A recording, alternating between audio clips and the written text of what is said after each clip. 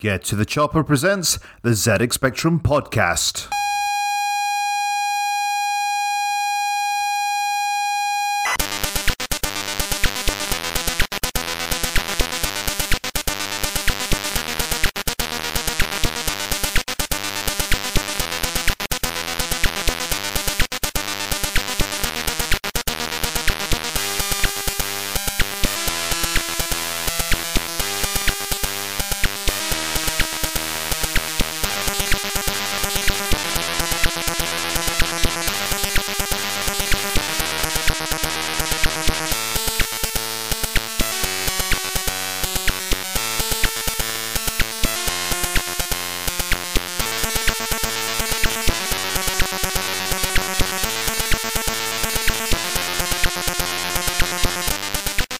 Hello and welcome to episode 1 of the ZX Spectrum podcast. I'm your host Andy Godoy, and today I'm going to talk about the ZX Spectrum podcast.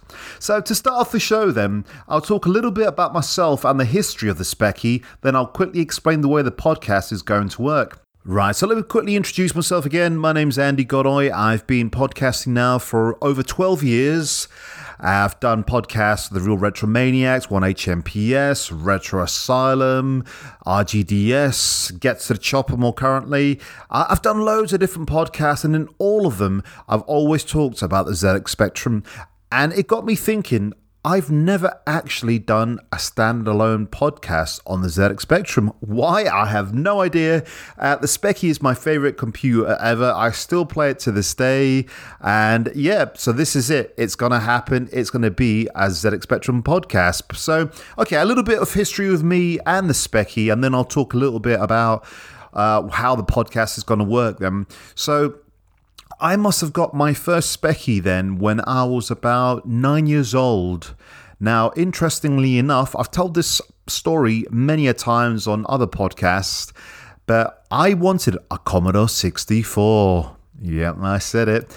I asked my mum and dad that I wanted a Commodore 64 for Christmas because, like, my friends had it. I loved the SID chip. I loved the graphics. And yeah, I think a lot of people at the time didn't really give the Speccy enough sort of like credit. Well, especially in my school, it was more so the Commodore 64 and maybe sometimes the Amstrad. A lot of the main talk was that it's got no color, it's got color clash. Things are monochrome, the sound's not that great. So yeah, I had my heart set on a Commodore 64. That Christmas came along. Opened up my present, it was a ZX Spectrum Plus 2. Now, I've got to admit, to this day, I still have never owned a 48K ZX Spectrum, you know, the rubber keyed one. And hopefully that will change as this podcast goes along. I probably will want to get one just for the sake of actually owning a piece of history. I want to say history. The Speccy's been around for over 30 years. The Spectrum Plus 2 was like when Amstrad had taken over. So it was a nice model, basically. It had the built-in cassette player. It also had the 2 joystick ports, and it also had a 128K. So in my opinion, it was a great improvement.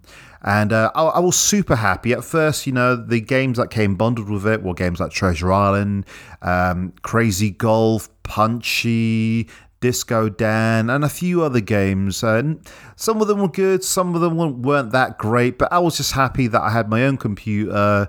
And you know what? I grew to love my Speccy. I defended it to the ends of the earth. When C64 fans and Amstrad fans would mock me for it, I'd be like, nope, I love this computer.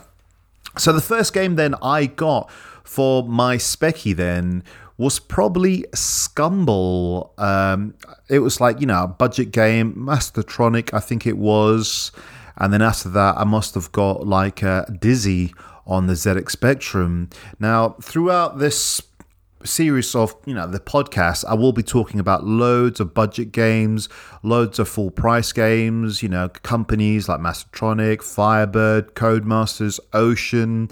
There's so many, and this is the reason why I want to do this podcast, because there's so many games that I love playing that I want to talk about. There's so many games that I haven't played.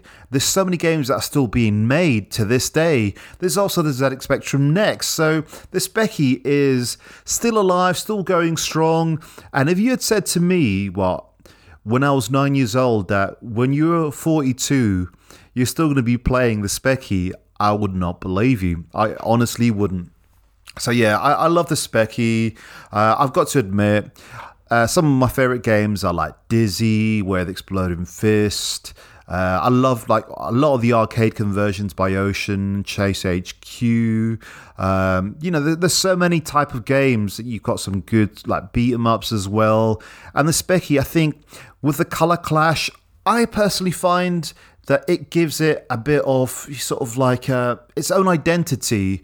Like some people love the Game Boy because of the yellowy screen and the monochrome graphics. I think the programmers did like the most they could with the limitations of the computers, and some of these programmers really pushed the system to its limits, basically. I mean, I love like games of monochrome. I love the way you get different shades of a certain color, and they really just do it. It works wonder. Games like Bomb Jack, I think, works well. Games like RoboCop, games like Target Renegade. I mean, Target Renegade's got hints of colors in the background, and then you've got other games that are just so much color on the screen. I'll give you an example. Don Priestley games like Trapdoor, Benny Hill, Popeye. And then you've got other games like Shadow Warriors. You've got Savage. You've got the Dan Dare games. You've got so many amazing games, and this is what I love about the Speccy to this day. And I think I appreciate even more now than I used to, because back in the day, it was affordable, and I can see that's why the Speccy worked so well. The Speccy worked so well because it was cheap sort of computer. Speccy Plus 2, again, was a little bit more pricier, but it had the built-in cassette player.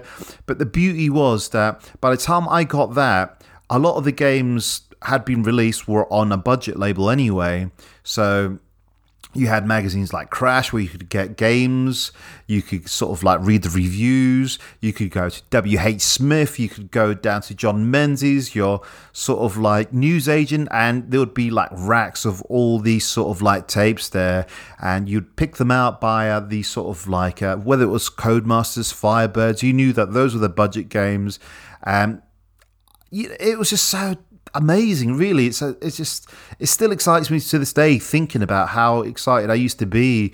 Just looking at the cover art. The cover art was the first thing that would really sell me on the game. The second thing that would sell me on the game was like the company. Who was it? Was it Mastrotonic? Was it Codemasters? Was it Firebird?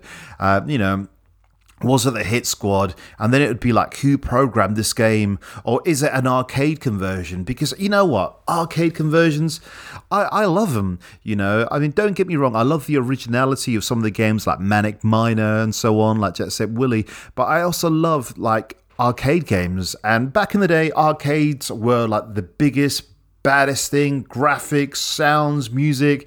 You had so many classic games. And the Speccy, bless its little heart, did the best it could. Not all the time did it succeed, but you know what? I really respect the programmers for what they did. And I would say 90% of the time, an arcade conversion was pretty damn good. And again, I don't want to knock the C64, I don't want to knock the Amstrad, because I love all those computers, all those 8-bit computers. But for me, my heart belongs to the Speccy, because that was my childhood. And just doing this podcast now really brings out this nostalgic feeling, And also I think doing this podcast is going to help me focus on playing certain games, because at the moment I have got a ZX Spectrum Plus 2. It's in storage until I move house. And what I'm using, because I've got a few cassette tapes, but I tend to use my iPad. I've got something called Speccy Tape, and I've got all my ROMs on there, and I can load them up, so that's one way of doing it. But a quick, easy way is doing it on my laptop. I can go to a website like World of Spectrum, I can download like a new game, an old game, and most of these sort of games are sort of free on World of Spectrum. Some of them, obviously, you can't because the programmers or the companies have not allowed you to do it. There are other ways. I won't tell you where they are, but I'm sure you'll be able to find them. But websites like World of Spectrum, not Prince of the Yokefolk, yokefolk.com, they cater to the Speccy fan, and you can get some free games there as well. Well, especially the Dizzy games actually at yokefolk.com. And so I can load games via my emulator. But the problem with emulation is, okay, it's on a laptop screen, and hey, not everyone feels the same way I do about it. Each to their own. That might be the easiest way for most people, but for me, when I got back into my Speccy was via emulation, and I thought, wow, look at this, it looks amazing, it's brilliant. But then I ended up getting myself another Speccy a couple of years later, and I was like playing it on a CRT. There's just something magical about seeing the Spectrum's like color palette on a CRT. It's got like a sort of glow, really bright, that a laptop really can't capture, like via emulation. And the music as well, as great as it is, again, you have to play it via a CRT really to truly appreciate it. So yeah, via emulation, it's a great way of doing it really. I don't want to knock it. I think it's fantastic, and emulation has helped preserve the Speccy, and World of Spectrum is one of the greatest sites ever. But I find that I get lost finding which games I should play. Sometimes I think, oh, I'll play this game, and then I end up sort of like thinking, oh, I've died, I'll play another game. And then I'll play another game, and then I just find myself just shuffling through in about an hour, playing like about 20 million games without actually really playing or trying. Whereas back in the olden day, I'd get my pocket money, and I'd buy one game which was like a budget game for $1.99. Eventually, it was $2.99. Or if I saved up my money, I'd get myself like an ocean game, like an arcade conversion or something like that. And they were a little bit more expensive, $9.99, $10.99, whatever it was. So I used to spend a lot more time trying to finish games back then. And admittedly, I haven't finished a lot of Speccy games because they are pretty damn tough. But at least I used to have my energies focused on one direction. So anyway, let's talk a little bit about the podcast itself then. So the podcast itself, today, episode 1, it's just me, Andy Godoy, talking about my memories and why I'm doing this podcast. But the way the podcast is going to work then, so it's going to be about 20, 30-minute episodes once a month, and I want to get guests. So it'll be some of my friends via the Get to the Chopper, and I'm also going to get some programmers that are people that used to work on the games, musicians, artists that used to work on the Spectrum games. So it'll be interesting to talk to them about the Speccy, about their memories, but also the way it's going to work is whenever I do have a guest, basically my guest will pick a game and I'll play that game leading up to the episode of the podcast, and that's good for me because I'll have something to focus my energies on and play that game. And then when we do record the podcast with my guests, whether it be just like a friend or someone from Get to the Chopper or like a programmer from the Speccy time, I'm focused to play that particular game, and every person's going to pick a different game, and it's going to be great just talking about the ZX Spectrum and our memories and how it varies in contrast. So yeah, so it's going to be once a month, probably towards the end of the month, the episode's going to come out. I'm really looking forward to it. It's going to be great, sort of like playing some classics, playing some new games for the first time. And when I say new games that I haven't played before, but also maybe some of my friends might pick like more of a modern ZX Spectrum game. So I'm really looking forward to sort of like talking to my friends and guests and sort of like the Speccy legends really about like some of their favorite games and experiences. So yeah, I think I'm done and dusted. At the beginning of the podcast then, I played the music from ATV Simulator, and sticking with a sort of a Codemaster-ish theme, I'm going to go for another 48K Codemaster game, another sort of game that had music by Dave Whittaker, and that is Super Stuntman, and it's from the title theme tune. See you next month, guys, and just to let you know, my special guest will be Matthew Cannon, who did the music for Batman the movie on the ZX Spectrum. Thanks very much. Goodbye.